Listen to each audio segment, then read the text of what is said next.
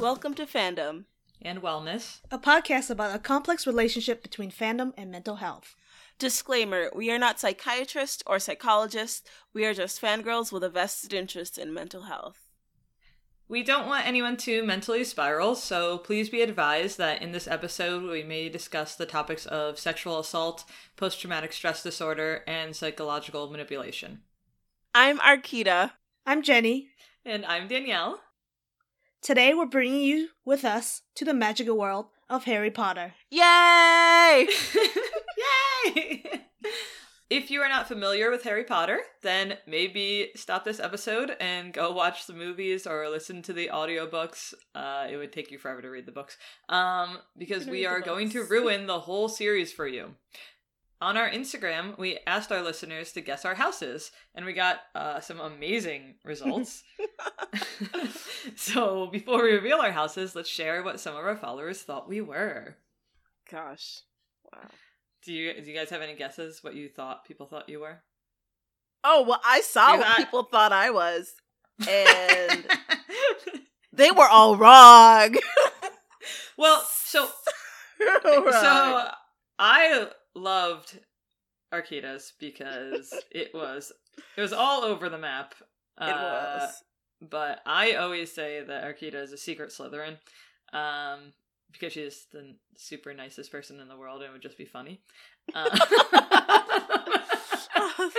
I think Robin was straight up trolling. She was definitely trolling. Definitely. When she said that I was a Slytherin. Yeah, because she called you a Slytherin and she called me a Gryffindor. I mean, honestly, I think it could be true. We're referring to Robin Warren, the wonderful the owner physical of Geek Girl Strong. Yeah, she was trolling us. Everyone guessed Gryffindor for me, which that's fair. And all of Jenny's were different. Yes. No one guessed Slytherin for Jenny because no one knows who I am. I have my thoughts on the house you are, but I'll wait. Can we all guess each other's house? Oh wait, we all know each other's houses already, damn it. Can we guess the houses we all got? Yes. So I finally actually took the Pottermore quiz after marathoning the podcast Fantastic Beasts with Brizzy Voices and Tessa Netting.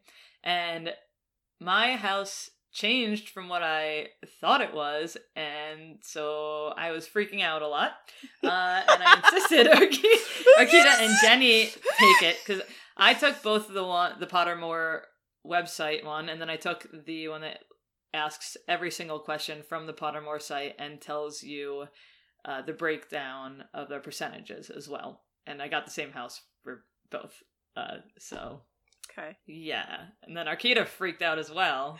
Yeah, I got the house that I would have never wanted to be in, essentially. And That's I feel interesting. so bad saying it because so many of my friends are in this house. And I feel like I'm insulting them when I say that. Okay, I'm guessing you got Slytherin. It's not that. What? Is it Gryffindor? Yeah. Fine. Why? Well, I know you have a lot of Slytherin friends. I also have a ton of Gryffindor friends. Gryffindor Right. Sagittarius friends, to be specific. But Robin and Elaine are both Gryffindors. And Eileen. And Rachel. Yes. And also, Yes. There's several. There's several. But you hate them, is what you're saying. That's not what I'm saying. I didn't mean to. That's the house that I got changed to, which I'm still a little salty about that. Okay, and have you accepted it? No. Right. No, no, I have not. The Sorting Hat does take into account the house you want to be, and I will forever be a Ravenclaw. I took the test. When was the first time I took the test? Years ago, when it was like the old one on Pottermore.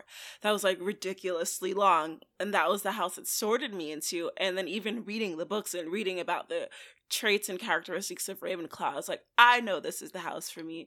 Those Gryffindors are a little too wild.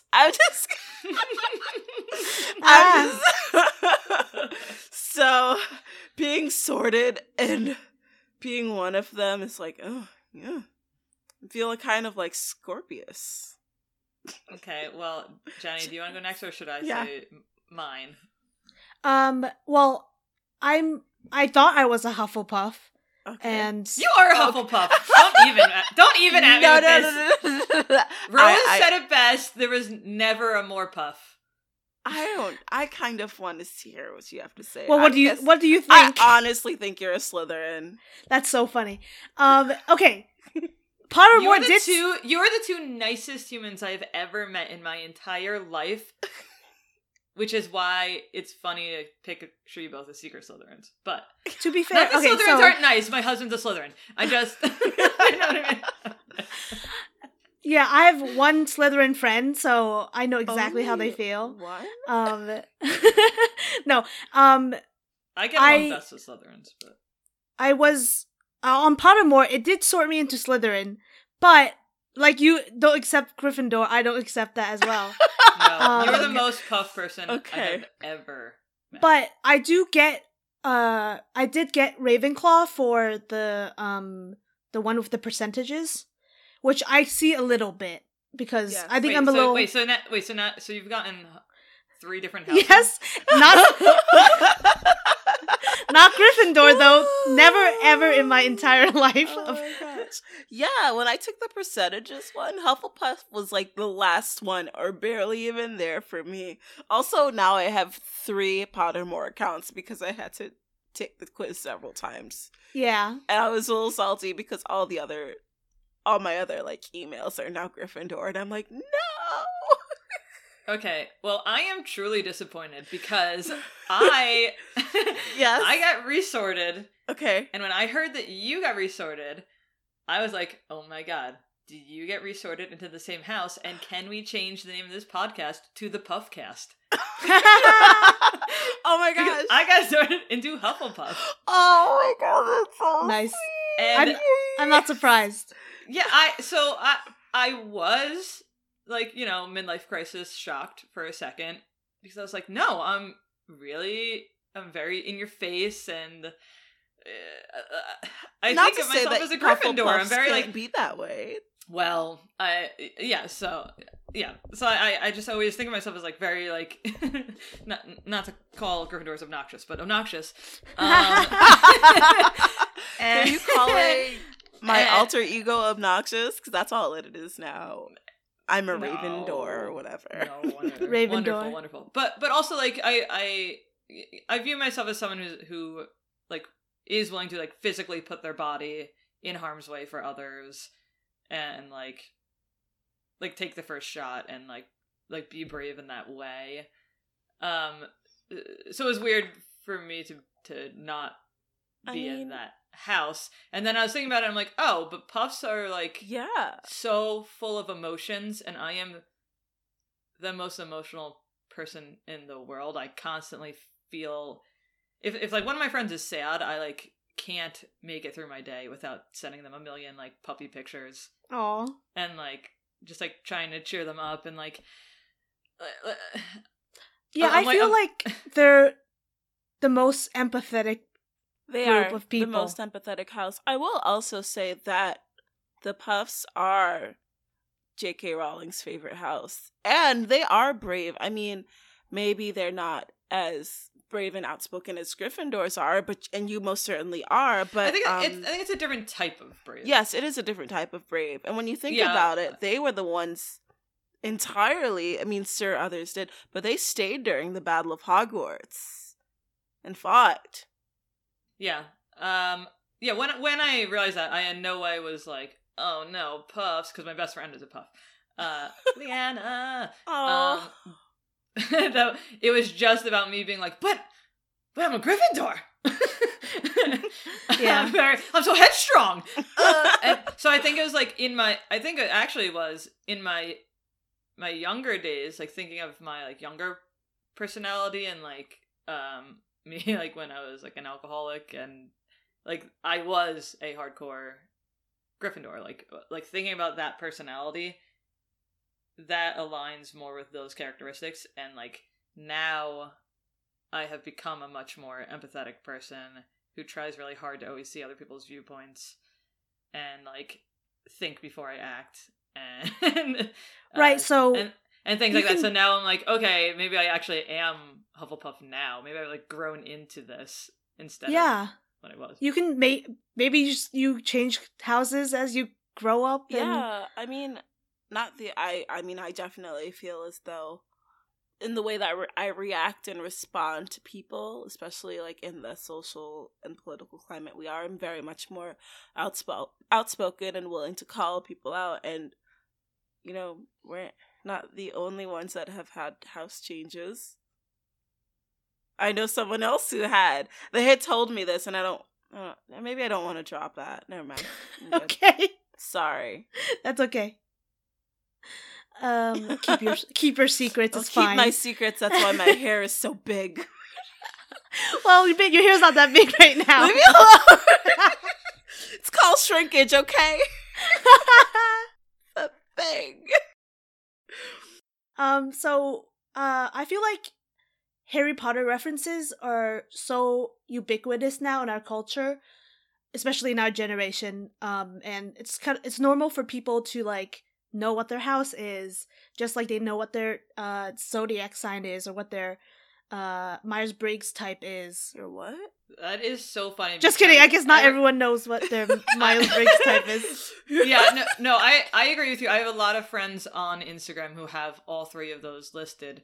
And also, it's funny because like I don't follow zodiac signs, but I know what mine are. And so I'm always very like drastically like everything is like all one way or all another. So I keep saying that like my Scorpio is Gryffindor and my Libra is Hufflepuff because I was born on the cusp between the two, October 23rd.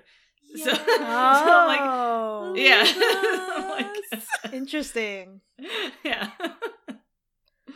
Yeah, no, I don't know what the Myers-Briggs thing is, but I do know you should do it. It's fun. Is it like your 16 personalities? Because I did take that. I don't know what that is. It's the one where like everyone put on their like dating app. I'm an ET. Yes. That. Oh yeah, that's it. That's is that it? Yeah. Oh, I didn't know that was a real name, like a legitimate like person name. Oh well, yeah. I guess I know what that is now. I just didn't know that's what it was called. Yeah, and even that is people just like belonging to a group. I think Will Smith's in my group. The Rock is in my new group. Yes. The Rock? The Rock is a Hufflepuff. He's really? He's in your group too. Jenny, you're a Hufflepuff, and I will not live without you in that group. Wait, so real quick, are you accepting that you're a Hufflepuff? You are? Officially? Me? Yes. Yeah. I mean, it's very hard for me to accept anything in life, so I will forever be like, I don't know. My husband and my best friend are both like, yeah, but we know you're a Gryffindor, and I'm like, but I might be a Puff. Is this your Libra speaking? This is my your Libra forever indecisiveness speaking. Okay. Yes.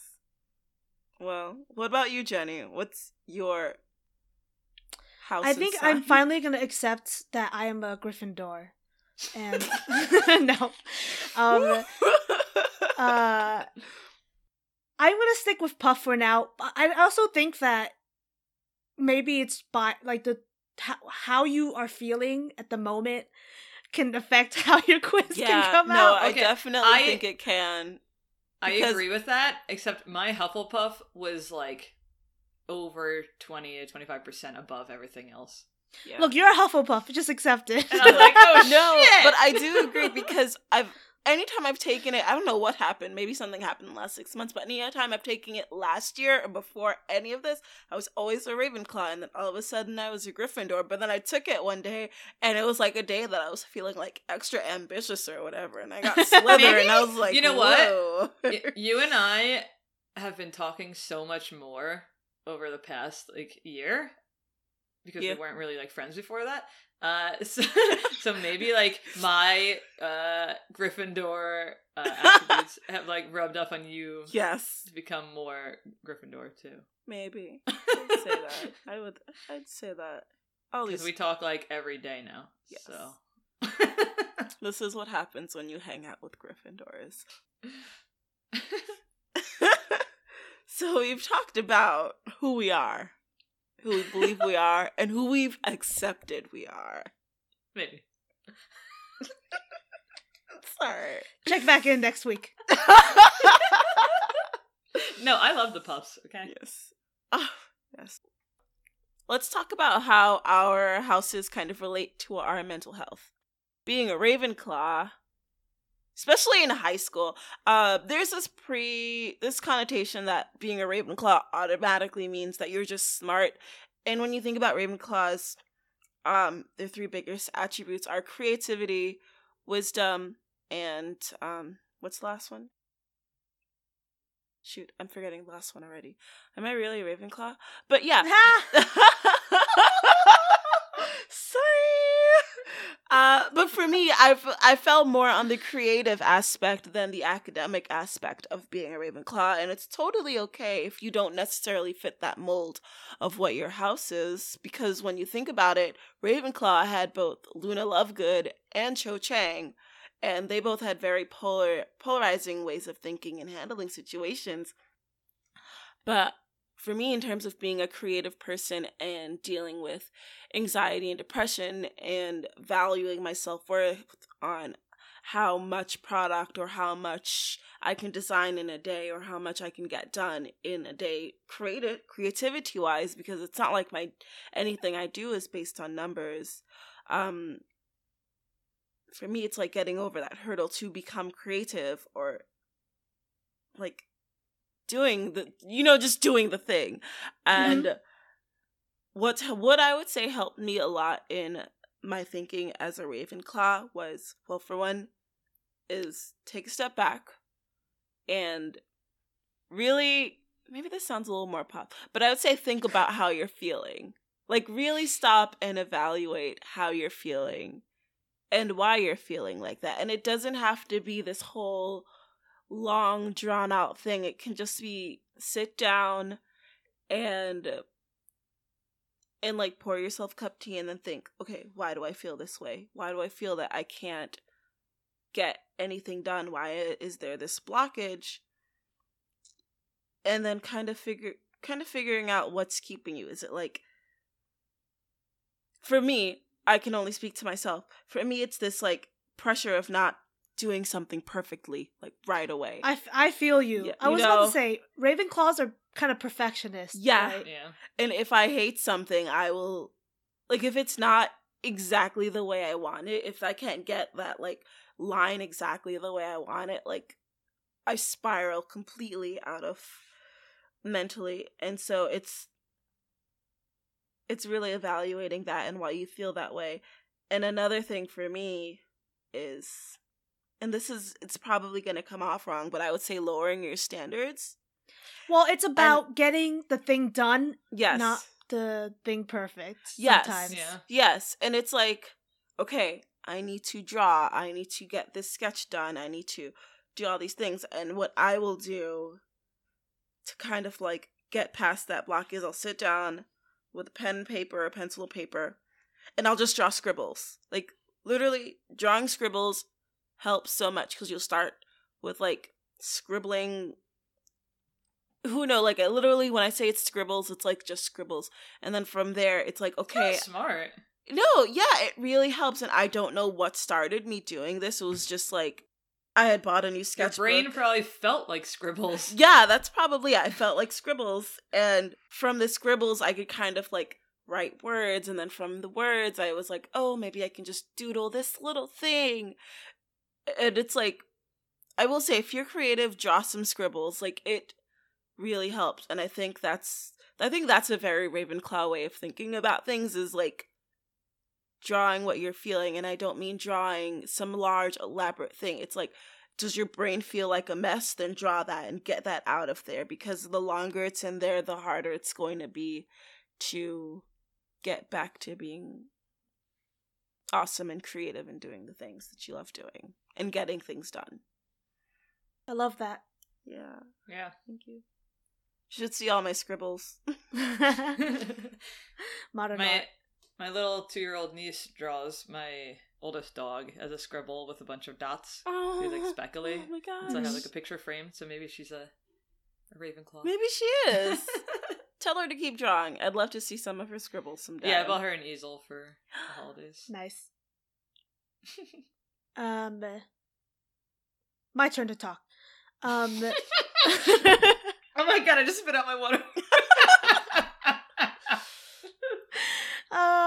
Sorry, I should have waited. So as I said before, I think that Hufflepuffs are the most empathetic people, and and so that is useful in that I think that makes you a good friend. It makes you it helps you read people and read people's emotions, and I think that's a good trait to have, but it also means that I soak up the emotions that the people around me have. Yeah. So it's I can get emotional when someone else is being emotional, and yeah. I know, me too. Yeah. So if someone's angry, well, anger is a little different because anger depends on the person. Usually I don't become angry. I don't also get angry. I get like really deeply depressed, like, oh my god, this person hates me. Exactly. Anger is different because it gets targeted almost towards you. It feels like it's targeted towards you, even if they're not angry at you. They could be angry at their work situation, and it's still a little aggressive, in my opinion. Yeah, no, it's like the way it's coming off. You're kind of reading into it, even though it's not directed at you. You kind of feel as though, like, that's the way your brain is perceiving it. Yeah. So I think that self-care is definitely super important in terms of recharging yourself, making sure you're not in situations that you don't need to be in, honestly. With friends, it's different because you want to be there and you want to help them. But honestly, I don't have a solution. I would say, and I saw this online for you, Jenny, is setting boundaries, because while yes, you want to be there for your friend, it's important for your friend to understand that your emotional energy and time is also of value to you. Like, when I'm hanging out with friends, I'll ask them, like, hey, can I talk to you about something? It's really heavy. And it's like, if they can't deal with that right now, then, I should respect that and come back to them when they are. Because, say you're dealing with something that's like, and it's hard to say that because they're your friend and you want to share that and they should want to too, but they could also be dealing with a lot of things, and mentally, right, they're not in a place where they can handle anything else. And it's like setting those boundaries to understand, like, hey, I don't have the mental energy for anything very heavy right now. And I think that's like a good boundary to set. Yeah, I've definitely been the friend to like emotionally dump on people, and that's what therapy is for. Right. Yeah, and I would say from personal experience, I know I'm not the best necessarily person to talk to, because I listen to people and I'm like, I don't know what to say, I don't know what to say, I don't know what to say, I don't know if I touch this person, I don't like touching people, what do I do? Like, that, when somebody's like unloading to me and I'm just like I've honestly, like, in college did that whole pat somebody and I was like, okay, and I felt terrible, but I was like, I don't know how to handle the situation. Well, it depends on how well you know them, for sure, because you've definitely said plenty of like nice comforting things to me before. Have I? In our like group chats. I feel like I had to think really hard about them, though. Like, it's like I know, but it takes a lot longer for me to figure out the right things to say. That's okay. Which is okay, especially when it's written on when you're texting or whatever. And well, it's important to, I guess, I don't know where I found this. Is this the language of love or something? Where your 5 love languages. Yes, yeah. I took that this week. I was like, oh my gosh, wow. I think it said something about how each person has a different way they like to receive comfort or love.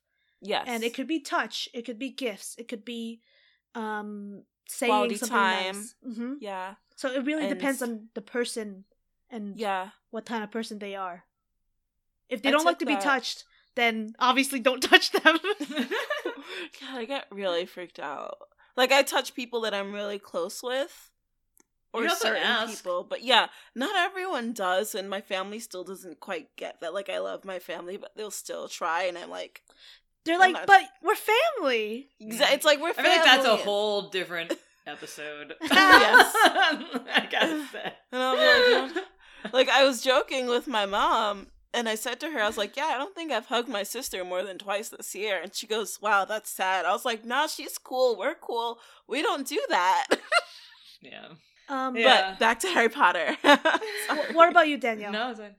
I mean, like, I'm the same way. I emotionally burn myself out, because I like, basically, like, I don't know, I have this like thing in my brain that makes me feel like I have to be there for everyone all the time, which is obviously impossible, especially with the amount of my friends and acquaintances that go through anxiety and depression.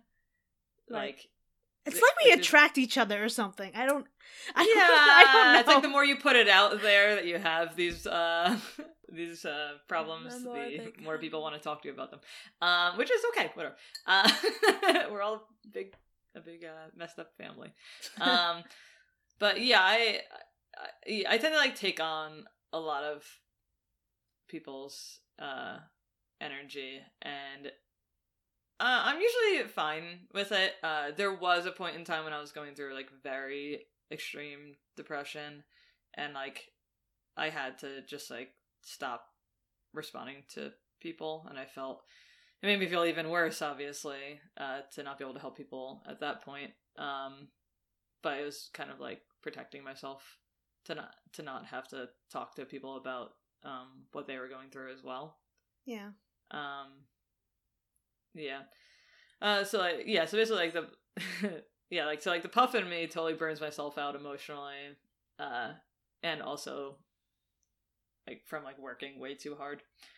And then the Gryffindor in me tends to, I mean, like throughout most of my life I've like rushed headfirst into situations and like reacted before thinking.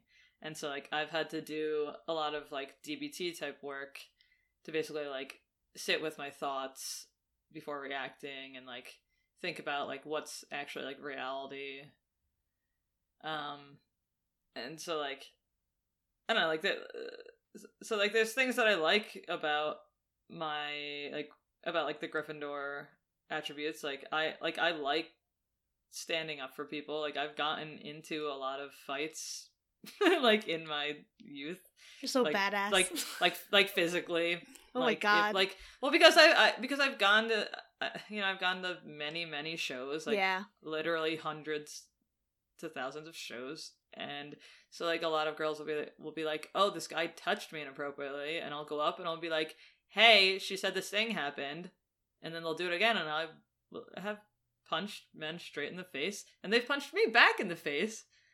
And I just deal with it. But you are a superhero.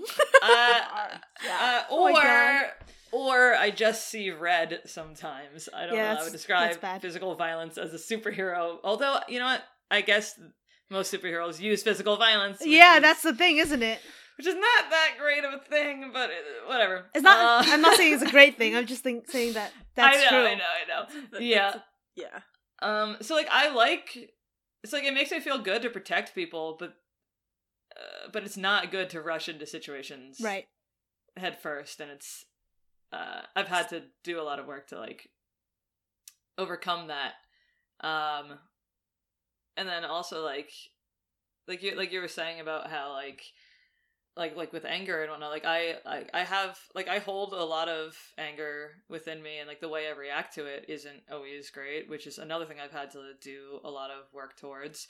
I think that's something like we've seen in the books with like Harry and Ron, like when they fight with each other, like they don't know how to communicate their anger, or like they're what they are emotionally going through properly, so they just respond at each other in anger.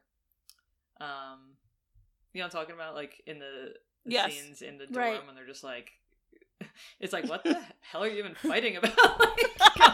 Yeah, I know what I'm like. Just like say how you're feeling for a second instead of being so mean to each other. We all speak a language. Use your words. Yeah, you know. Yeah, so my problem is that like I have very serious anxiety, and so like my anxiety often manifests as what looks like anger. So because I am snapping at people, like basically in my head I am trying to get whatever is happening to end as quickly as possible. So I just respond like, stop it, or like, what, you know, whatever. And so that just sounds immediately angry, obviously, right? Mm-hmm.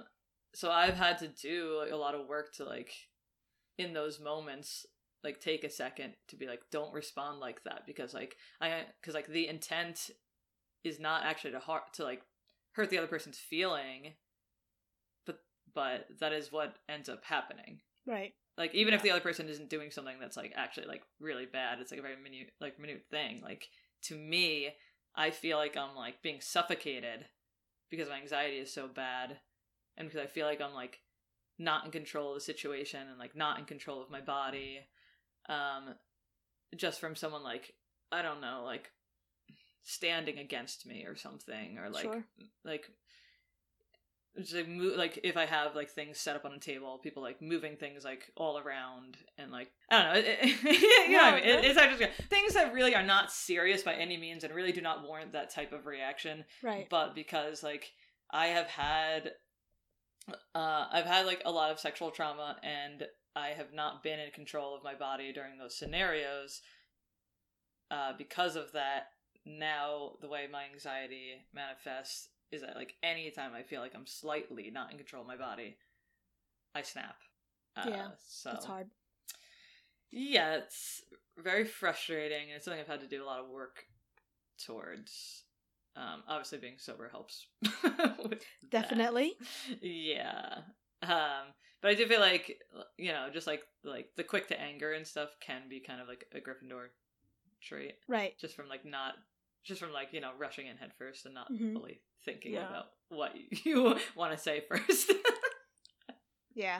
And like, did this person mean to hurt me? No, they didn't really mean to hurt me. It's just like what happened. Yeah. But it's definitely good that you're working on it. Yeah, and then like I'm like a huge fan of apologizing. I wish more people were. I apologize maybe like more than is necessary. Like my apologies are like very long and like I don't know. I because I have like such a deep fear of my friends just like all abandoning me and being like, oh no, I hate you now. Even if like a second before they're like, no, I love you. In my head, I totally understand. I understand. It's like it's inevitable that they will decide that they are going to hate me one day. It's like the only option. It's hard to kind of think back on your history necessarily, because you just think about what's happening in that moment, and if they are even a little bit negative towards you, you forget that they love you and they have done so much for you and you've done so much for them, and you're like, oh my god, they must hate me because they were and I'm negative. Very like, if I hurt someone's feeling even slightly, I overblow it in my head so much, like I ruined their whole fucking year. Like, I am like a total monster. I cannot believe I acted this way. Like, how can I make them, like, understand that I do appreciate them and I love them? And so, like, I just, like, really, like, overblow my apologies, I think. And it's, like, if you look at it rationally, it's like, okay, like, in actuality, if you just, like, apologize to someone and recognize that you did hurt them, even if you don't mean to, and like most people are not going to end their friendship with you. No, it's just that like brains are bullies. Yeah. So I don't know, but the puff in me has too many emotions. So I feel you.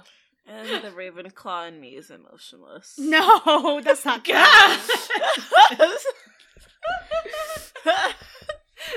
Arkita's like, I'm pretty set in my thoughts that you both love me. No, I'm not. I feel like I'm emotionless and everyone is like, I don't understand why anyone hangs out with me. Because they're like, this girl is weird and creepy. I mean, it's true, but I still hang. I'm just kidding. You missaid the best. This girl's the best. Do you guys want to move on to talking about our favorite movie/book? Yeah, that's what I wanted to talk about. I talked a lot, so now I want to talk less. So yeah, I have lots of opinions on my favorite book, and it's been my favorite book since it came out. Like, it's not wavered at all. Good. And I've reread it, and it's like, nope, still it. Well, then I'm gonna go first because mine is the shortest answer. Okay. So, as you guys and like anyone who's like on my Facebook and stuff know, I only read Harry Potter last year as an audiobook. And I just like, I marathoned them while working, which was great because I was able to do it super quickly. And I just like live reacted on Facebook. I just like I want to say live tweeted, but it's not tweet if you're like typing statuses. It's whatever. Like, yeah, so I just like live typed out like my reactions to everything. Mm-hmm. And it was really funny to see like how everyone who like grew up with it as a kid was reacting to because you these see things. Like we've already experienced this like well over a decade ago, and it's like this pure new feeling that you're like, oh my gosh, you're experiencing this for the first time, and it's like you're thinking back. I remember how I felt when I read it for the first time. It brought back those memories, and I think that's what it was like seeing you reading them for the first time. Yeah, that's the general consensus that I. Oh, is it? Yeah, that's how I felt. I was like, everyone was like, "Oh, how cute! What a noob!" I wouldn't say you were a noob, but it definitely was I mean, I would. I just read them for the first time last year, and then I saw like the first movie like many years ago, but my husband bought all the movies maybe a couple months ago. And we watched all of them. He's been a lifelong Harry Potter fan and like has like first printing books and was in a wizard rock band. And which what? Is, like, pretty, yeah, he was in like a wizard rock band. I can't remember what their name was, but there's a Slytherin rock band. Oh my gosh. Amazing. We'll have to have him oh my god. You know, I can picture this. Like, I'm looking in my mind and I'm like, I see it all happening. But because of all this, because I marathoned them, I don't know which book is which. They're all one giant book to me. How did that happen? Because I just like went straight. I just marathoned them straight through in like a very short period of time. And I was just like, okay, so like when I think of them, I'm just like, yes, this giant like 1,000-hour long. Oh my god! Wait. Book. Okay, even though you can't remember all of the books individually, was there like a favorite scene or section that you really enjoyed? I mean, yes, many of them. Okay. I thought I was Will you share one with us at least? I mean, share. It sounds like you're embarrassed to tell us what your favorite scenes are. Yeah, I kind of. No, it's well. There's more that like I. So I really like. So I really like predicting things, and I actually somehow avoided most spoilers. Did you know that Dumbledore died? Okay, yes, I know Dumbledore died. I heard that Harry Potter died, so I was very confused that he didn't die. I mean, that kind of did. You know what I mean. Yeah. Yeah. Astral planed it a little bit. Yeah. Yep. I was really upset because I found out one of the twins died the day before I listened to it. Yeah, that sucks. Oh no! Yeah, I avoided that spoiler all the way until then, and I was like, "What the fuck?" No, that one wrecked me. Actually, that was a rough one for me. I mean, it's easier for me to say the scenes that upset me than the scenes that I really loved, even though I just like loved it as a whole. Okay. I would say. But like, I mean, the scene that upset me the most was when Hermione had to basically like give her parents obliterates their memory. Thank you. Yes. I was bawling. I was like, well, this is the saddest thing in the world. That was very heartbreaking. Well, I'm more familiar, I would say, with the movies because I've watched those as an adult. Wait, real fast though. You guys like the books or the movies better? Books. Well, yeah. I was about to say, I do like the movies better just because I read the books so long ago. If I reread them, I might like the books better. Okay, having been able to listen to one and then watch the other so back to back like that, the books are just outstandingly better. Okay, good to know. I should really read them. I know. Yeah, the movies are missing so much. Yeah. Personally, growing up, I had wished Harry Potter was a show. So I was like, a book a season. Let's do this. That would be cool. Yeah. That would have made me so happy if we had like a full season for each book, because I'm like, there's so much that happens within these storylines that like you can't fit it all into a movie unless you want it to be ridiculously long. And yeah, there are movies that are ridiculously long nowadays, but like I think then the time was like it was an hour and a half cut off, especially for a kid's movie. Right. Yeah. Well, I'm very excited for you to get to re-listen to the book. I say re-listen because I just think audiobooks makes more sense. I think I'm gonna start doing some audiobooks for a while. I'm really excited for you to get to re-listen to them because you're like, whoa, all this stuff. I forgot about all this stuff. Yeah, I don't like audiobooks, so I would have to reread them. I've never listened to an audiobook, so this will be my first one. This is the first one I ever listened to.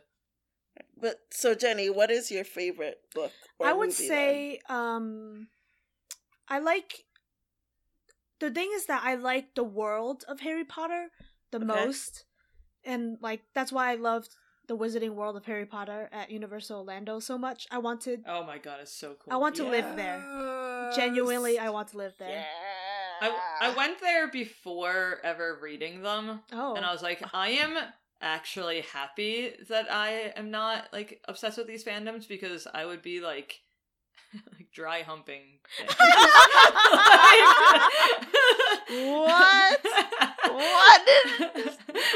Where did we just take this? Oh my god, it's beautiful. It is beautiful.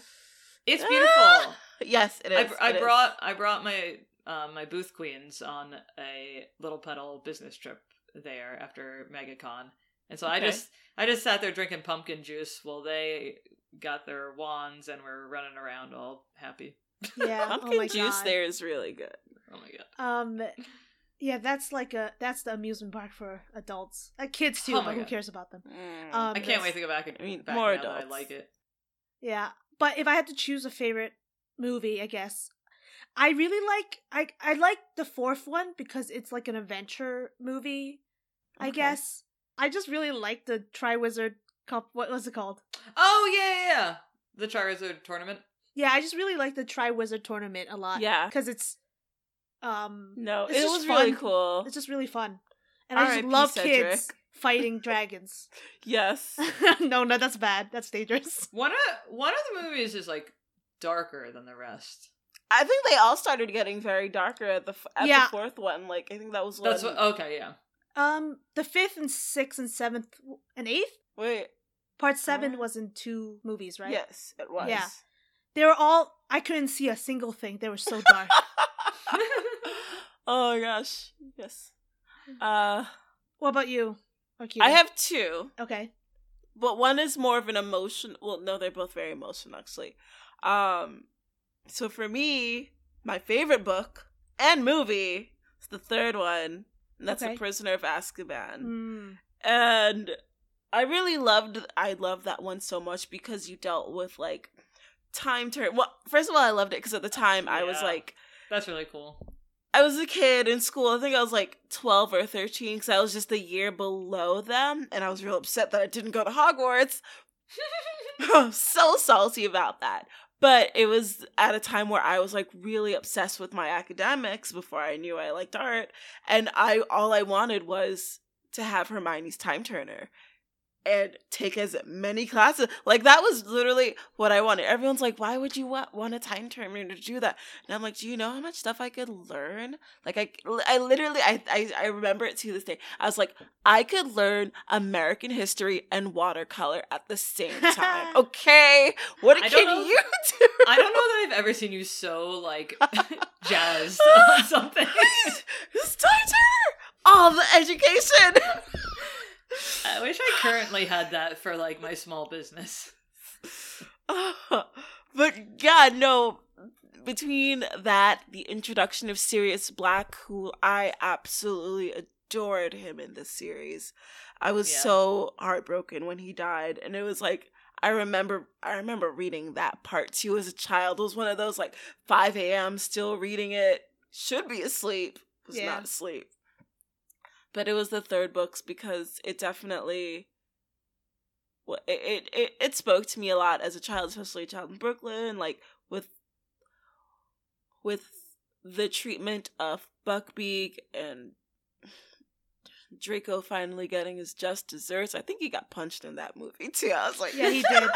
He definitely got punched. I was like, ooh, you kind of deserved it. Sorry. Let's turn back time so that it can happen again. Yeah, let's turn back to. I rewound that when I was watching it. I was like, ooh, but you deserved it. I know you're like 13 and annoying, but no, I would definitely say it was that one. That's my favorite, and for so many reasons.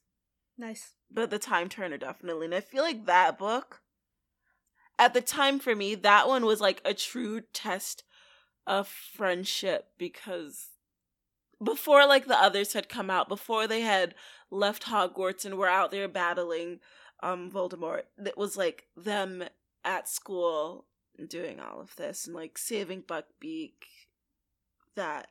And then the second one would be the last one. This was movie, not book.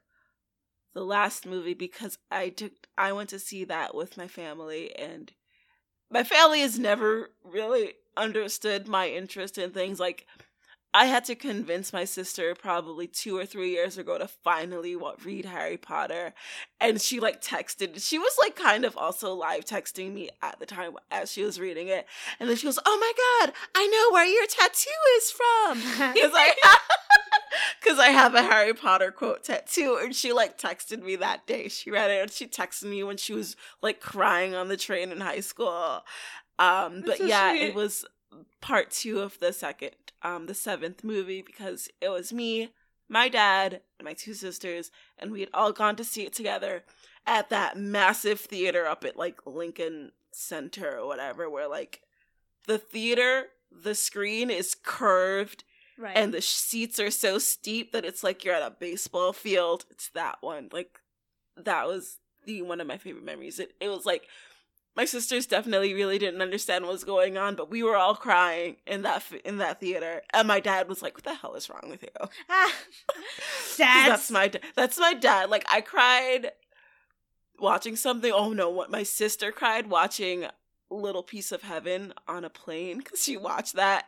And my dad looked over at her and started laughing. He was like, what's wrong with you? That was a kind of sad movie, though.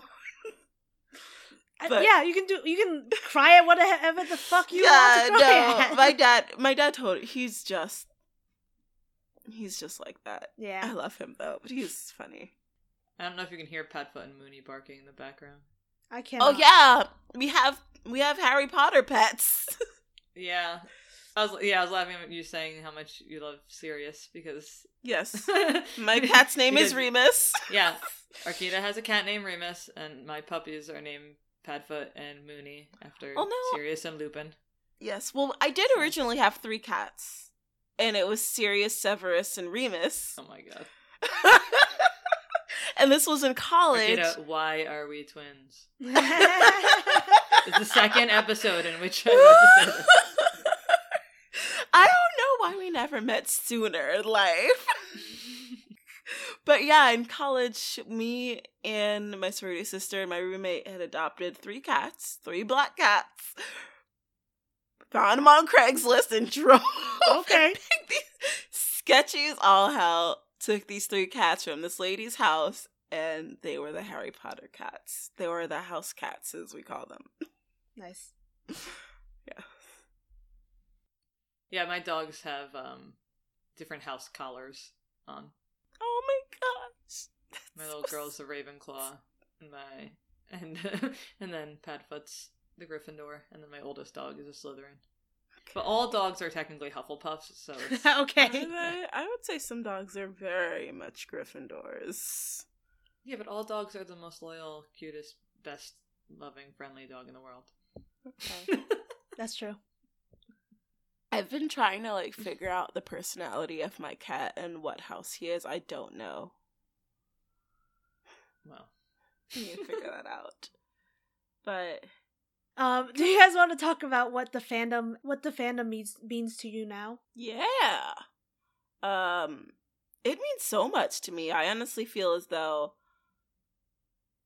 this fandom is so close-knit and caring and loving, and is part of the reason I have some of the greatest friends I've ever had. And honestly, one of my closest friends that I've known for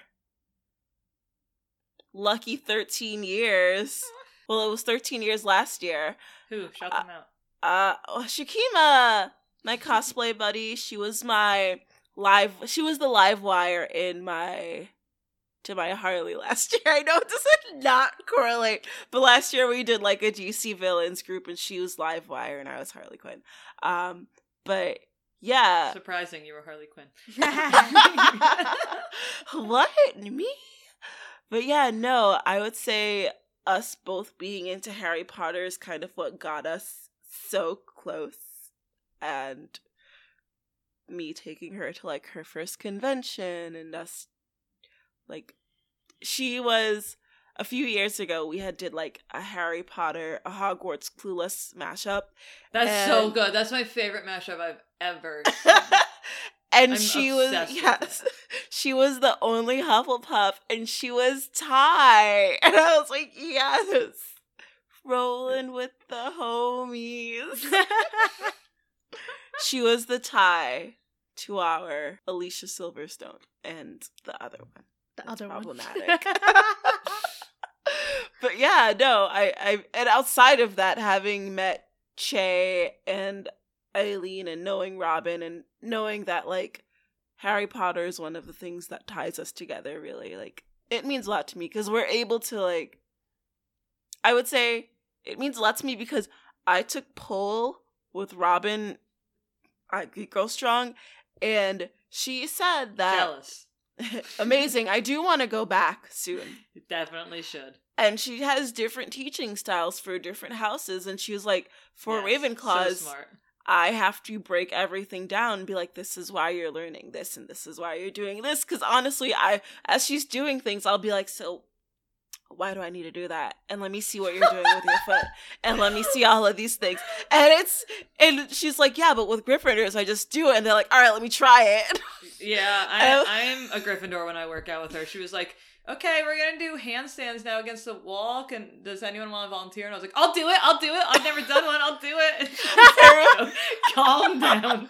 Yeah, I'm like, break this all the way down to the science. I need the science. She's so smart. I love her. She is. She's also, when I finally did my Harry Potter, or my transformation dresses, I was like, okay, the only thing I know for a fact is that Robin needs to be my Gryffindor, or I don't even want to make them. Yes. No, I see those photos, and I'm like, yeah, this is big Gryffindor energy right here. Yeah, she was so good during the shoot. Yeah, it was so fun. But yeah, I definitely say being part of the fandom and being a Ravenclaw. Jenny, what does the fandom mean to you? It's, like I said, I love the world of Harry Potter the most. So it's just fun to experience and talk about Harry Potter with people, and like the fandom, like you said, is great. It's like I said before, it's ubiquitous. Did I say it right? I don't know. And I don't know what word you're trying to say. I don't know that word. Honestly, I just don't even know that word. I know what you're trying to say, but I don't know that word. It's like it covers. It's like everywhere, and it's always in the background, and that's just what it is to me. Everyone relates to it. Everyone loves it. It's encompassing. And if they don't, I don't know. Yeah.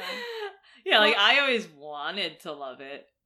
I just, like, I mean, I know I've spoken to you guys about it before, but, like, I only recently watched them because, like, all of my customers are obviously obsessed with Harry Potter, and all of my vendor friends and cosplay friends and all my really? Are they? And all of my non what I would call geeky friends. Everyone loves Harry Potter. Yeah. And so like I always felt like I was like missing out on this awesome thing. But like we all have like that thing that reminds us of like an ex or just like an unfortunate relationship, whether it be like platonic or romantic, that we just like don't want to invest in because it will be ruined for us. And Harry Potter was that thing for me. Like, so the person I was with longest in my life for like many years was raping me. I have a hard time saying that word, but that's what it was. And right. And he like loved that series, and he would like talk about it regularly to me, and I just like didn't want to get involved in it. And I remember like on his birthday one time I made him like an elaborate like Harry Potter cake, and I like brought it with me, and like we like rented a hotel room, and he raped me and left me there like very like bruised up, and someone else had to like come and get me, and he didn't even eat a slice of his cake. And I remember at the time when I was like 18 being more upset that he hadn't eaten any of his cake, because like I couldn't rationalize what was happening to me like physically and emotionally, so I had to like put all my energy into being like, oh no, I must have disappointed him like with his cake. Yeah. It's really, which is obviously not true. It's just that like it's like not. Like when you're young, especially like and you're going through sexual trauma, like your brain will do anything to navigate that somewhere else. Yeah, no, and it's entirely a messed up situation that you should not have had to go through, and that's an entirely like completely fucked up individual for doing something like that to you. Yeah, and I don't know. I've had to like really go through a lot to not have that person in my life anymore. But basically, like, so I just like I just didn't want to get involved with this fandom that I like thought about with him with. Right. And then the next person I ended up dating also was obsessed with Harry Potter, and I had a pretty volatile relationship with that person. So I was like, this is just like not a fandom I think I can get involved with. So I ended up being single for like 5 years or something like that before meeting my husband.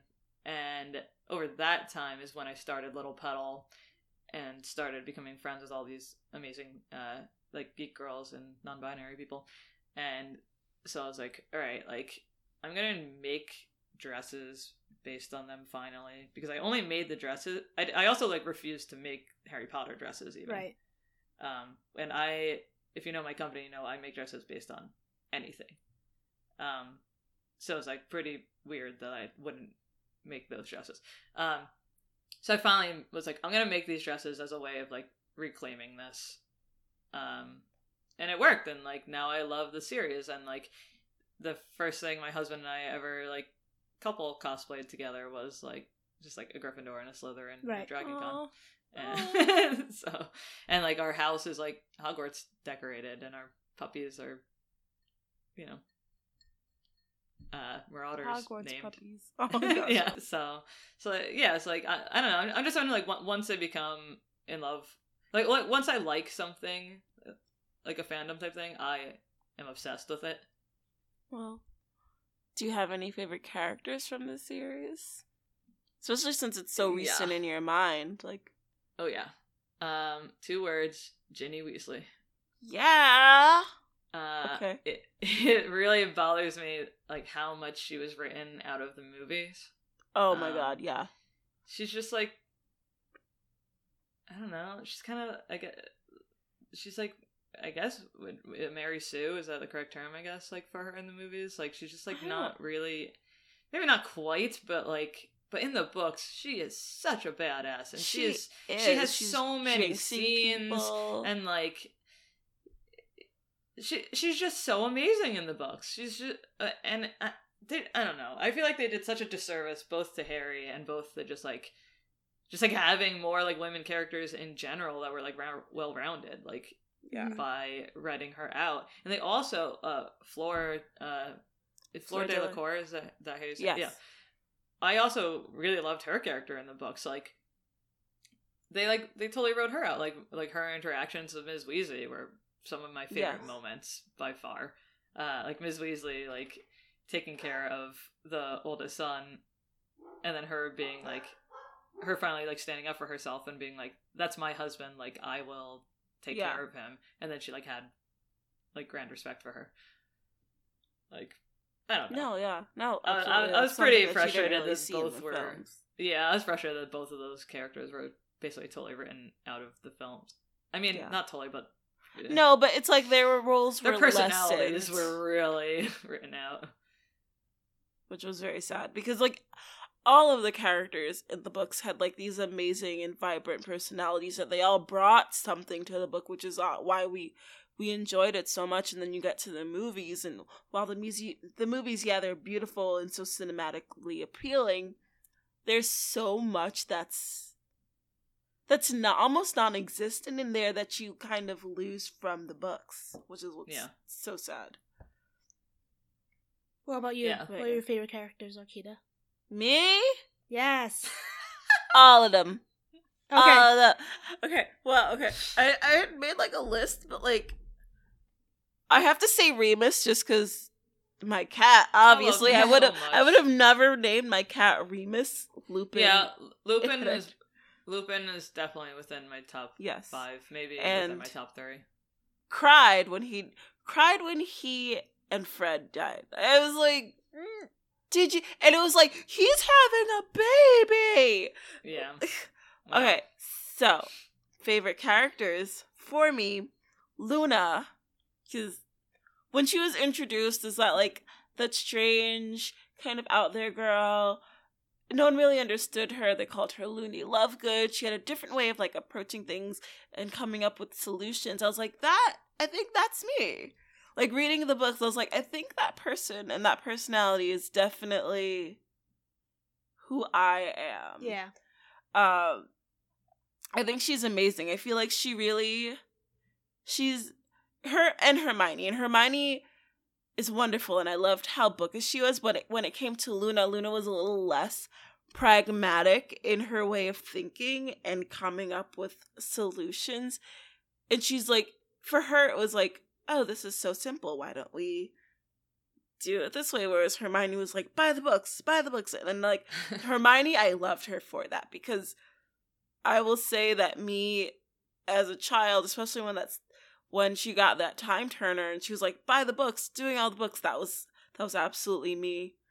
But also Luna was me, and like her quirky mannerisms and like the things she did, how she spoke, her interests, her support and love for her father, because I will go down to this day to my grave and say I am a daddy's girl.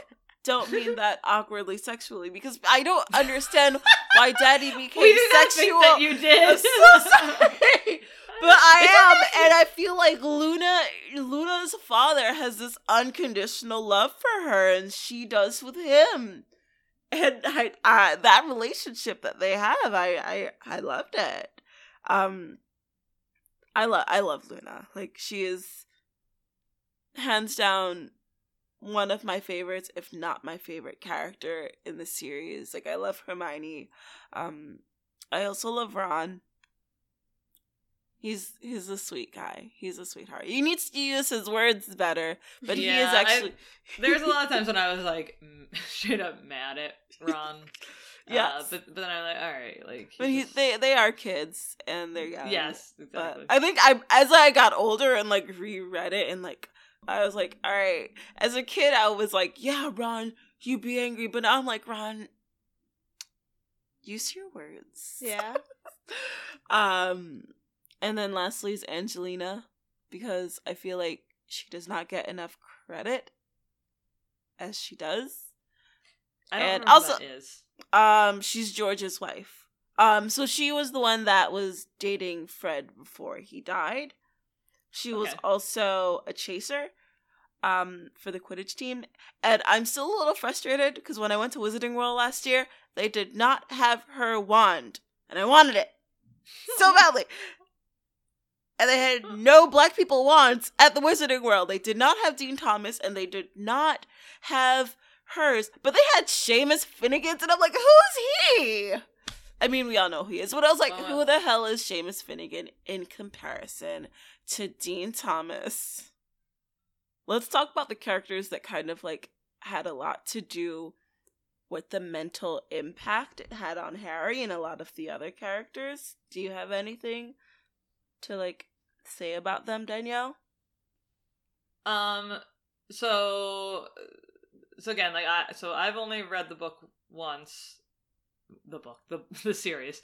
And, yeah, so, like, I mean, I think it's important to talk about the Dursleys and their treatment of Harry, because I think that it definitely, like, without meaning to diagnose him, I think they probably gave him, like, PTSD from, like, keeping him, like, making him, like, live under a staircase in a closet. My house has one of those, and we call it the Harry Potter closet. Yeah. Not suitable for living in. No, I wouldn't imagine so. No, it was just, like, he was just, every moment of his life, he was just, like, not good enough and, like, punished. And yeah, I honestly think the Dursleys are a totally effed up family, because I mean, and it's like everyone excuses them or say, oh, maybe Harry was like a Horcrux. That's one of the theories. But I'm like, to do that to a child. Well, it's like a bad foster family. Yeah. And I mean, I know people that have been in very bad foster family and bad family situations. But to think about, like, the thought process that they had to have, because they lived in a house with an extra rooms and all these things. Like, boys could have shared a room. They put him in a broom closet. Yep.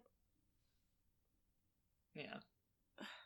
And treated him essentially like an indentured servant instead of, like, raising him. I mean, speaking of, like, Mary Sue, before, like, a Mary Sue is a self-insert for the author. So any child who might be going through that... I completely got that term wrong. That's okay. Oh. But, like, any child reading this would love Harry Potter leaving such a bad situation, entering a magical world where he's rich. Yeah. So rich. He's rich, he's, like, the most famous person, he, like, although he doesn't want the fame, he's the best Quidditch player. He's the best at magic for some reason. I don't know, he's kind of bad at potions, but also Snape was not a good teacher. No. Let's talk about Snape. Yeah, let's definitely divulge into Snape. He was playing a character. Like, that was what he was doing. He was playing this. He was. But I think most people who like Snape have never read the books. Or are basing their like of Snape on the movies. Or I used to like him a lot. And this was when I was younger. And as I got older and, like, reread it and really looked into it, and I'm like, this isn't a nice... The way he treated Neville was straight up abusive. Yes, absolutely. And the way he treats Harry and Ron. Everybody, and everybody. But, like, his obsession with Lily was absolutely unhealthy. You loved her and you guys were friends, and then when she decided to date Harry's father and marry him, it was like, at that point you really should have let go and learned to love her as a friend, because it's been decades and he's holding on to this, like, preconceived notion that she's for him. He's also very elitist and... Like, actually elitist or pretending to be elitist? No, actually. Actually, okay. Yes. Yeah. I don't know. I think he served the greater good and he has touching moments, but that doesn't make up for all the things he did along the way. No, it does not. And it's... And what really also upset me, even, like, just rewatching the movies, not even the books, the scene where Harry's parents died and there is a crying baby in the crib and he is holding the dead mother. And I'm like, hello, crying baby, child services, crying baby, child services, somebody. He's obviously very... I don't give two shits. He should have known. There's a fucking crying... I'm sorry, excuse my line. That's a crying baby. You know how men are. They're just so emotional. And so emotional. The love of his life died and blah, blah, blah, blah, blah. Eat my shorts. God damn it. Just... Yeah, so... Yeah. He did. Sorry, he was definitely abusive and just like I mean, there's multiple scenes where he hits them. He literally hits them. Yeah, like shoves their faces in books. I guess corporal punishment is allowed in the magic world. Honestly, I if I had kids and Hogwarts were real, I would never send my kids to Hogwarts. First of all, Harry's kids are bad as hell. We all know that. We all know Harry had some bad kids. They're wild. My kids are not going to Hogwarts. Or Ilvermorny, they're not going there either. I'm sending them to the one in Africa, or the one in South America, or the one in Japan. Any of them. Not those two. I wouldn't even, especially if Harry's kids were there, I'd be like, I'm sorry. I don't listen to any rules. Exactly. I'm like, Harry, if it were just Ginny's kids, I'd be like, Ginny, I know your kids are like, but I'm like, no, you married Harry, so like. Do you know who my father is? Yeah, and I'd be like, we're good. Are they Draco's kids? Draco's kids too. None of the... Actually, no, Draco's kid is really sweet. I love him. Oh, you're talking about the... I'm not gonna go into it, because I don't think everyone's read it. No, I haven't seen it. Not saying anything, but... But that. Draco. Yeah, and then, like, talking about corporal punishment, like, Umbridge... Oh my god. Obviously, it was, like, released, like, a whole world of trauma onto Harry, who just, like... And she, like, literally made him carve I must not tell lies into his hand. Yeah. I was... That's not even a punishment. That's torture. That's actual torture. Yeah. Yeah. I was, like, very, like, stunned listening. It's disturbing. To that. Yeah, like, and he, you know, and he just, like, because of how much trauma he's been through in his life, he doesn't tell his friends or anyone. Yeah, I guess, like, because Hermione sees it because he thinks he has to handle everything on his own. Yeah, Hermione has to constantly remind him, like, you're not on your own anymore. Yeah. Oh gosh, Hermione. as you said that, I thought about that scene, and it still brings tears to my eyes, no matter how many times like I see it, especially on screen. The scene where Bellatrix is torturing Hermione and writes mudblood on her arm. That was fucked up. I still get chills from it. It hurts me so much because in my experience, in my reading of the book, she is a black woman. And when that happened, yes, it totally, there's that artwork. There's so many artworks that go around as Hermione is a black girl. It's like, yeah, yes, she is. We've accepted it. I'm totally happy that the cursed child has a black Hermione now, because it's like, we've been waiting for this for 20 years. Yeah. But we've been waiting to have more than, 3 black characters in all of Harry Very, Potter. very minor. Oh, one was, what are you talking about? One was replaced by a white person. Yeah. Lavender Brown is... Well, there was that, one random black person in Voldemort's giant army. Was there? Did I miss that? Yes. I was watching it. I was like, what is that guy doing it like that? This is if you're gonna put a token person, come on, J.K. Rowling. Yeah, no, but in that moment when Bellatrix writes mudblood on Hermione's arm, I feel like that was a reminder of what it is like to be black in this society. That's how I took it as an adult. Reading it as a child, I did not read that deep into it, but as an adult and seeing it and reading it, I was like, wow, that's... Because I see it as, if you're black, it kind of equates to being a mudblood in wizarding society. And that goes for, all people of color. You will never equate to the superiority of the white people. I don't know. Yeah, I mean... or a pure-blooded wizard. Right. Yeah, but I'd say Hermione's... I do worry for her mental health, and I know she's smart, and I feel as though she's someone that would have sought help, because she's dealt with so much. Yeah. Yeah.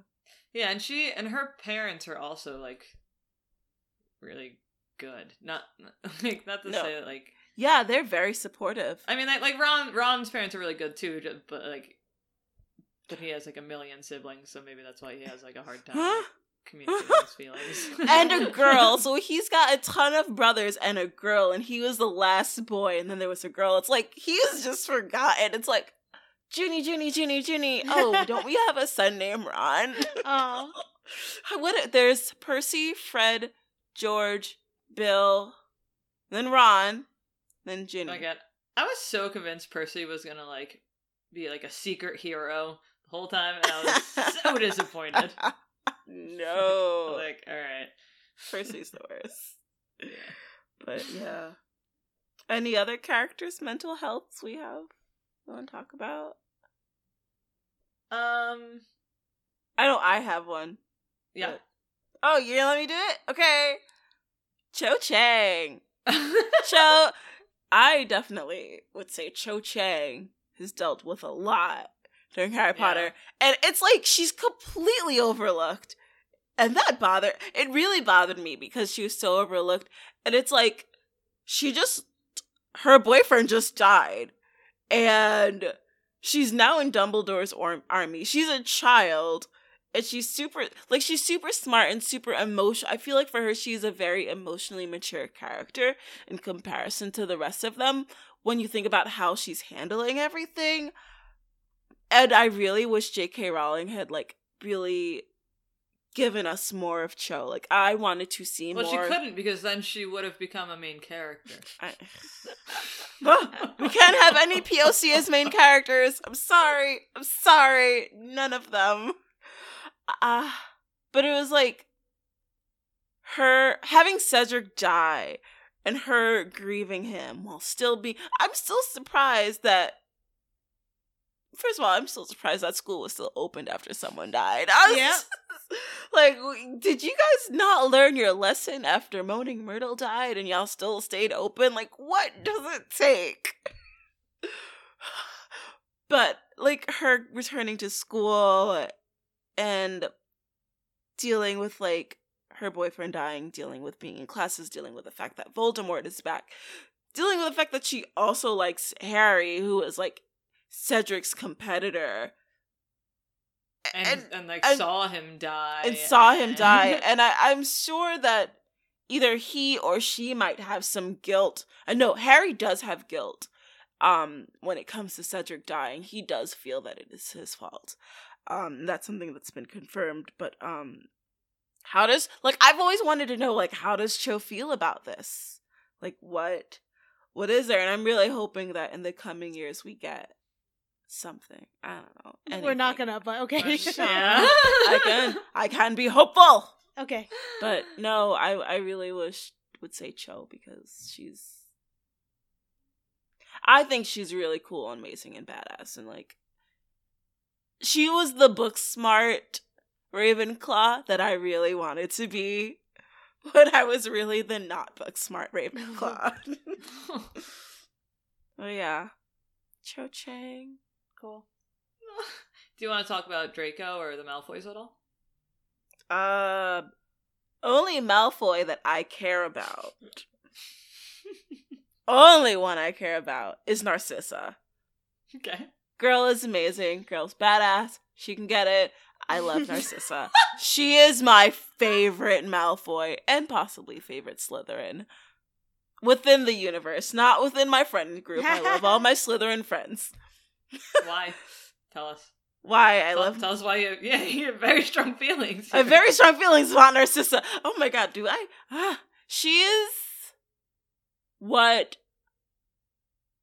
unwavering motherly love looks like. I mean, she might seem very cold and stoic, but at the end of the day, she loved Draco and wanted nothing but the best for him. That she put her life at risk by doing the unbreakable vow with Snape, because she wanted to make sure that Draco survived and stayed alive, because she knew that what Draco was doing was not right, and he didn't really have a choice because of his father's ties with Lord Voldemort, and thus Draco having to be tied with it. And Narcissa's just like now a part of this family, even though like I'm sure Narcissa, like, all she really wanted to do was just like have a seemingly normal life and love her kids, and now she's like in the middle of this war, so all she can really do is be as protective as a mother as she can, and that's what she does with Draco. And I love her for that. Like, love her for that, because the unbreakable vow is if you break it, you die, and it's like, I don't think there's any coming back from that. It's like, she loves him so much that she would literally die for her son. Yeah. And that's why I love her. Yeah, she's sweet. Yeah, then she lies about Harry being dead. Alive or yes. dead. Yes. Way you want to look at that. Well, that too. That too. She's down for it. She'll be able to get Draco out. Right. She'll do anything for her son. So do we feel bad for Draco? Because like I feel like all of these children, teenagers, whatever, like being manipulated throughout this whole movie, book, series. He was kind of a puppet. Sorry, everyone, again. He was a kind of a puppet, right? He was a bit of a puppet in all of this, and I would say I blame his father for getting him involved in this life. Even though, I'm gonna say this word. I hate saying this word. Lucius Malfoy is a daddy.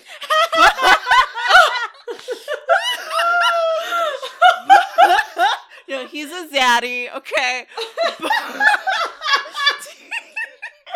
Damn. He is a terrible father. He does not know what the hell he is just messing shit up left and right. And it's like, dude, get over it. Like, do you really want Lord Voldemort back? Like, what do you think is going to happen? The world is going to end. Do you think you're going to survive this? Do you really? feel like all these children are fighting these adults' war. Yes. For a better life. Yeah. Ugh. I also just, like, as much as I love the book, I think it's, like, creepy that all of these adults are so obsessed with a literal child, Harry Potter. That is so... Yeah, no, it is. They're it's like Voldemort is like, your magic isn't as strong as mine. And I'm like, you are, like, an ancient wizard, and he is a literal child. Why would his magic be as good as yours? Kill a baby. He has no training. Why would his magic be as good as yours? That prophecy. Stop believing psychics, man. But I when talking about the series with my husband, like, he basically was like, well, because the books came out, like, as our generation aged, it felt believable to us that Harry Potter would be able to take on this wizard. Yeah, because it felt like you were felt like you were taking on this wizard type of thing. For sure. Yeah. Yeah, definitely. I just think Voldemort's creepy. Yep, sure is. Stop being obsessed with a child. Yeah. I don't care what's going on in your life. Stop being obsessed with a child. He's not your child. Creep. I also wanted to talk about something that was very apparent to me, and maybe it's because I'm hyper aware of this because I run a custom clothing company, and so, like, I just, like, talk to women and people on a daily basis about, like, fat shaming and things like this. I feel like there was a lot of, like, fat shaming and, like, ugly or fat equals bad throughout the series. I don't want to get into, like, too many descriptions or anything like that, but a lot of the characters and, like, just, like, a way that, like, the bad characters were described while describing how bad they were was to describe, like, their weight and their physical appearance, and I'm very against, like, physical appearance having anything to do with personality. Right. Like, it's not. Yeah, no. It's, like, pretty appalling to me. Like, and that's a, like, there's very that's few a real life issue. There's very few characters that, like, I don't know, like that she didn't do that with, or what's his name with all the books, the pretty guy, Gilderoy? Yeah. Lockhart? Yes. Is that yeah, you're like pretty I'm like Gilderoy Lockhart. Yeah, like yes. He's, like, described as, like, super pretty. So he's, like, not ugly shamed or whatever, and he ends up being bad. Yes. It's like, that's great. So it's like, okay, fine, like, you threw, like, a Ted Bundy in there. But Ted Bundy was not cute. He was not.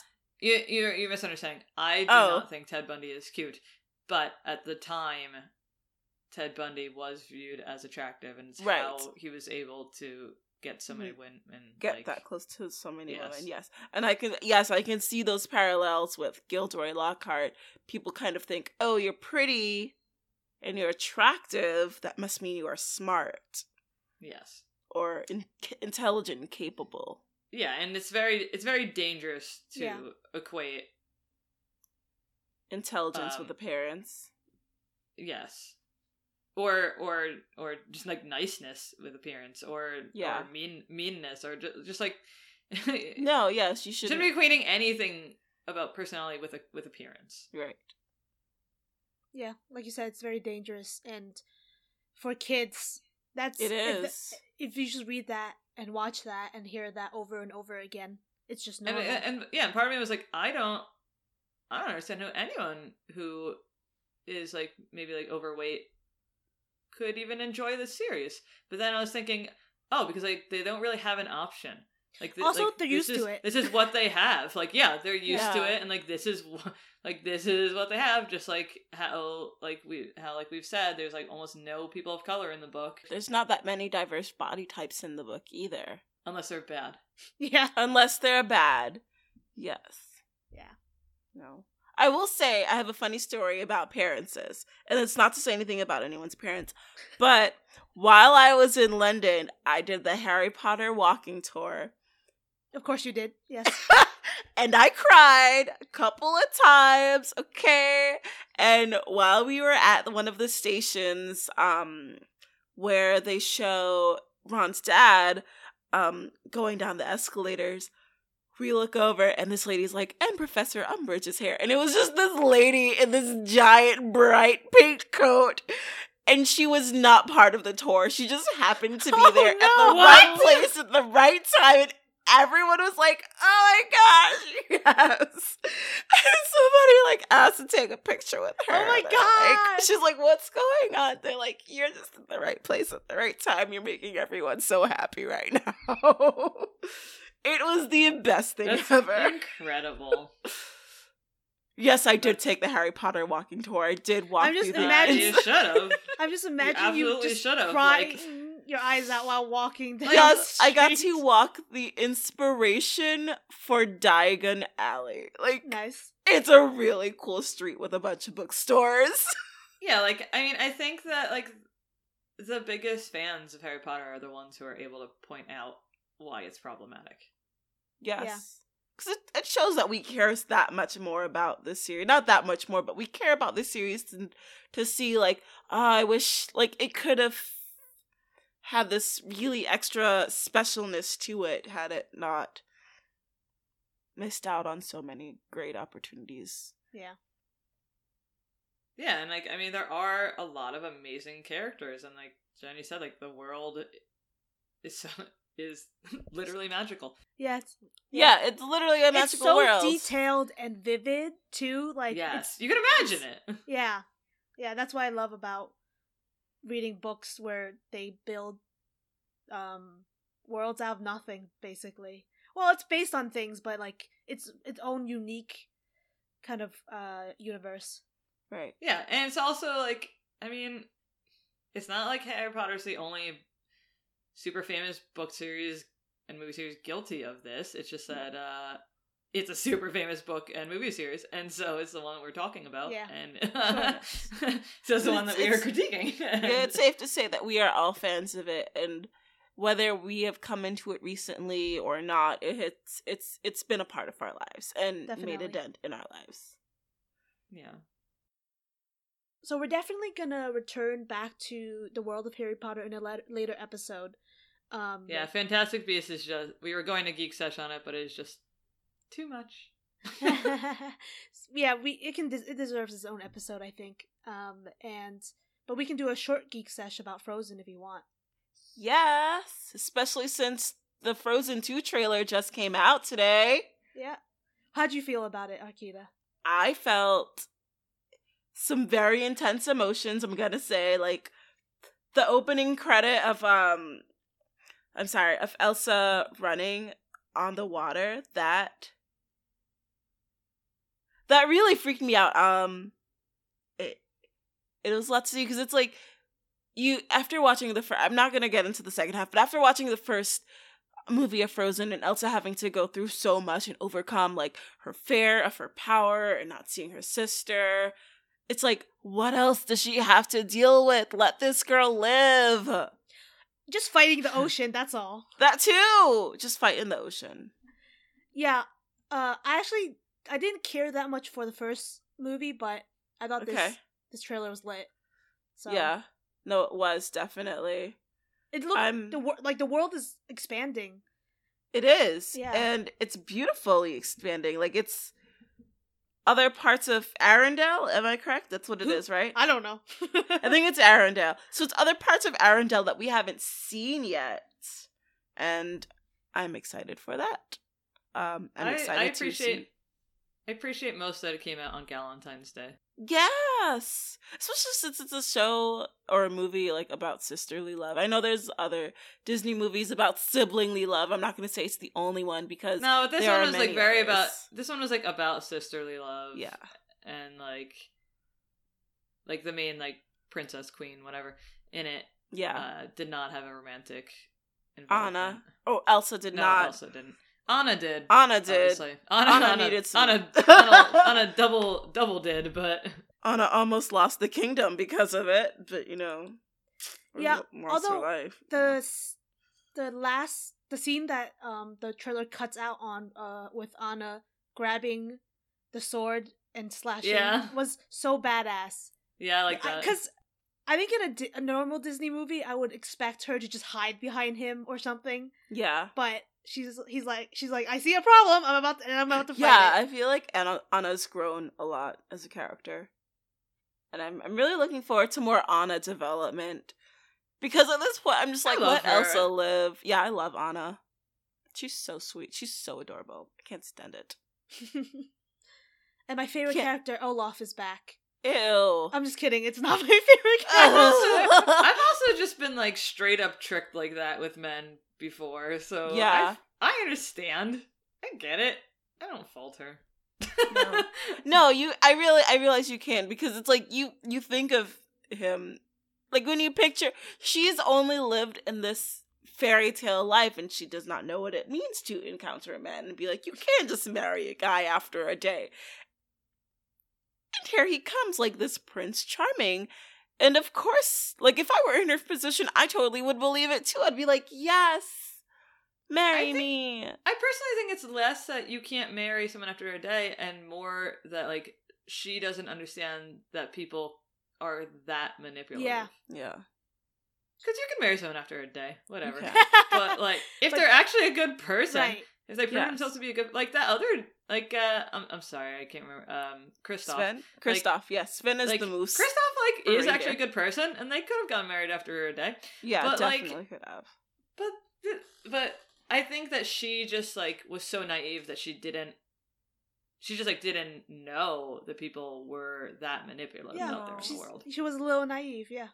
She was sheltered. I'm glad. I'm really hoping to see her. I think more like desperate for love and affection. That's true. Yes, because she but does also not sheltered. I feel like sure, yeah, okay, and sheltered. Yeah, definitely sheltered. I'm sorry.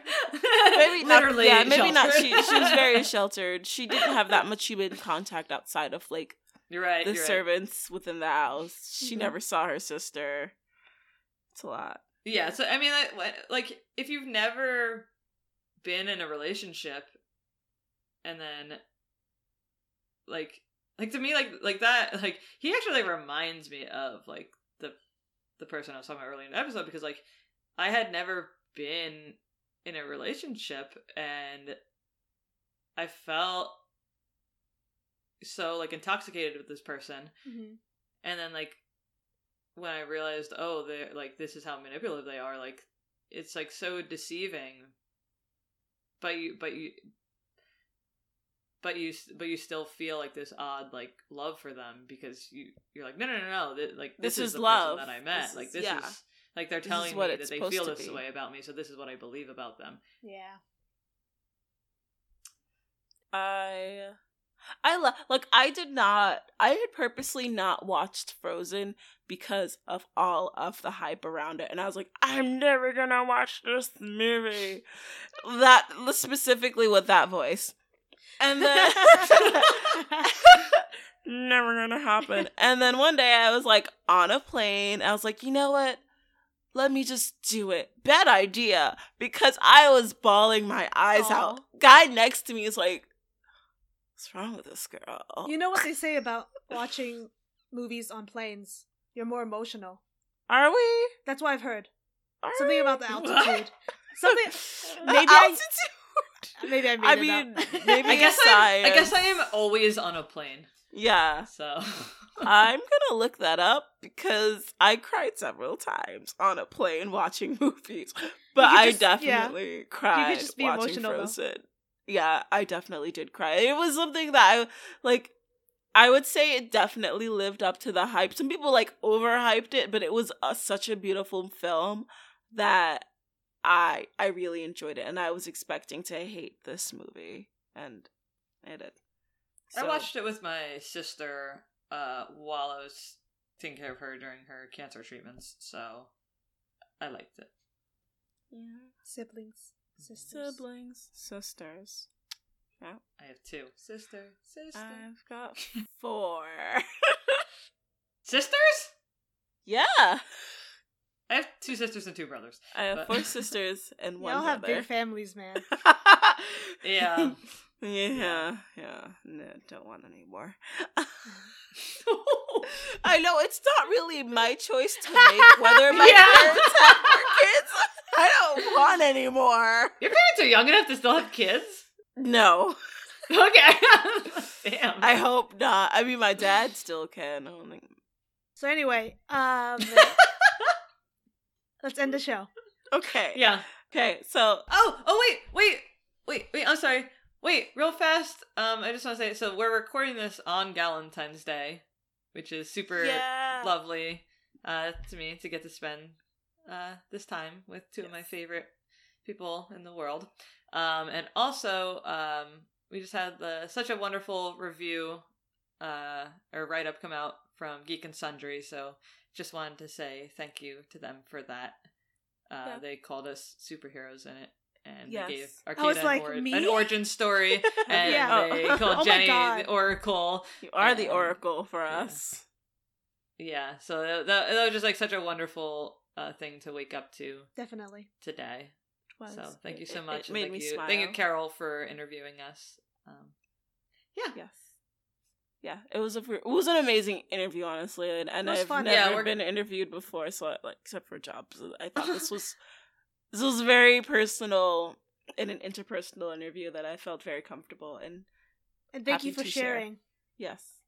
Yeah, and we're gonna put it on our Patreon.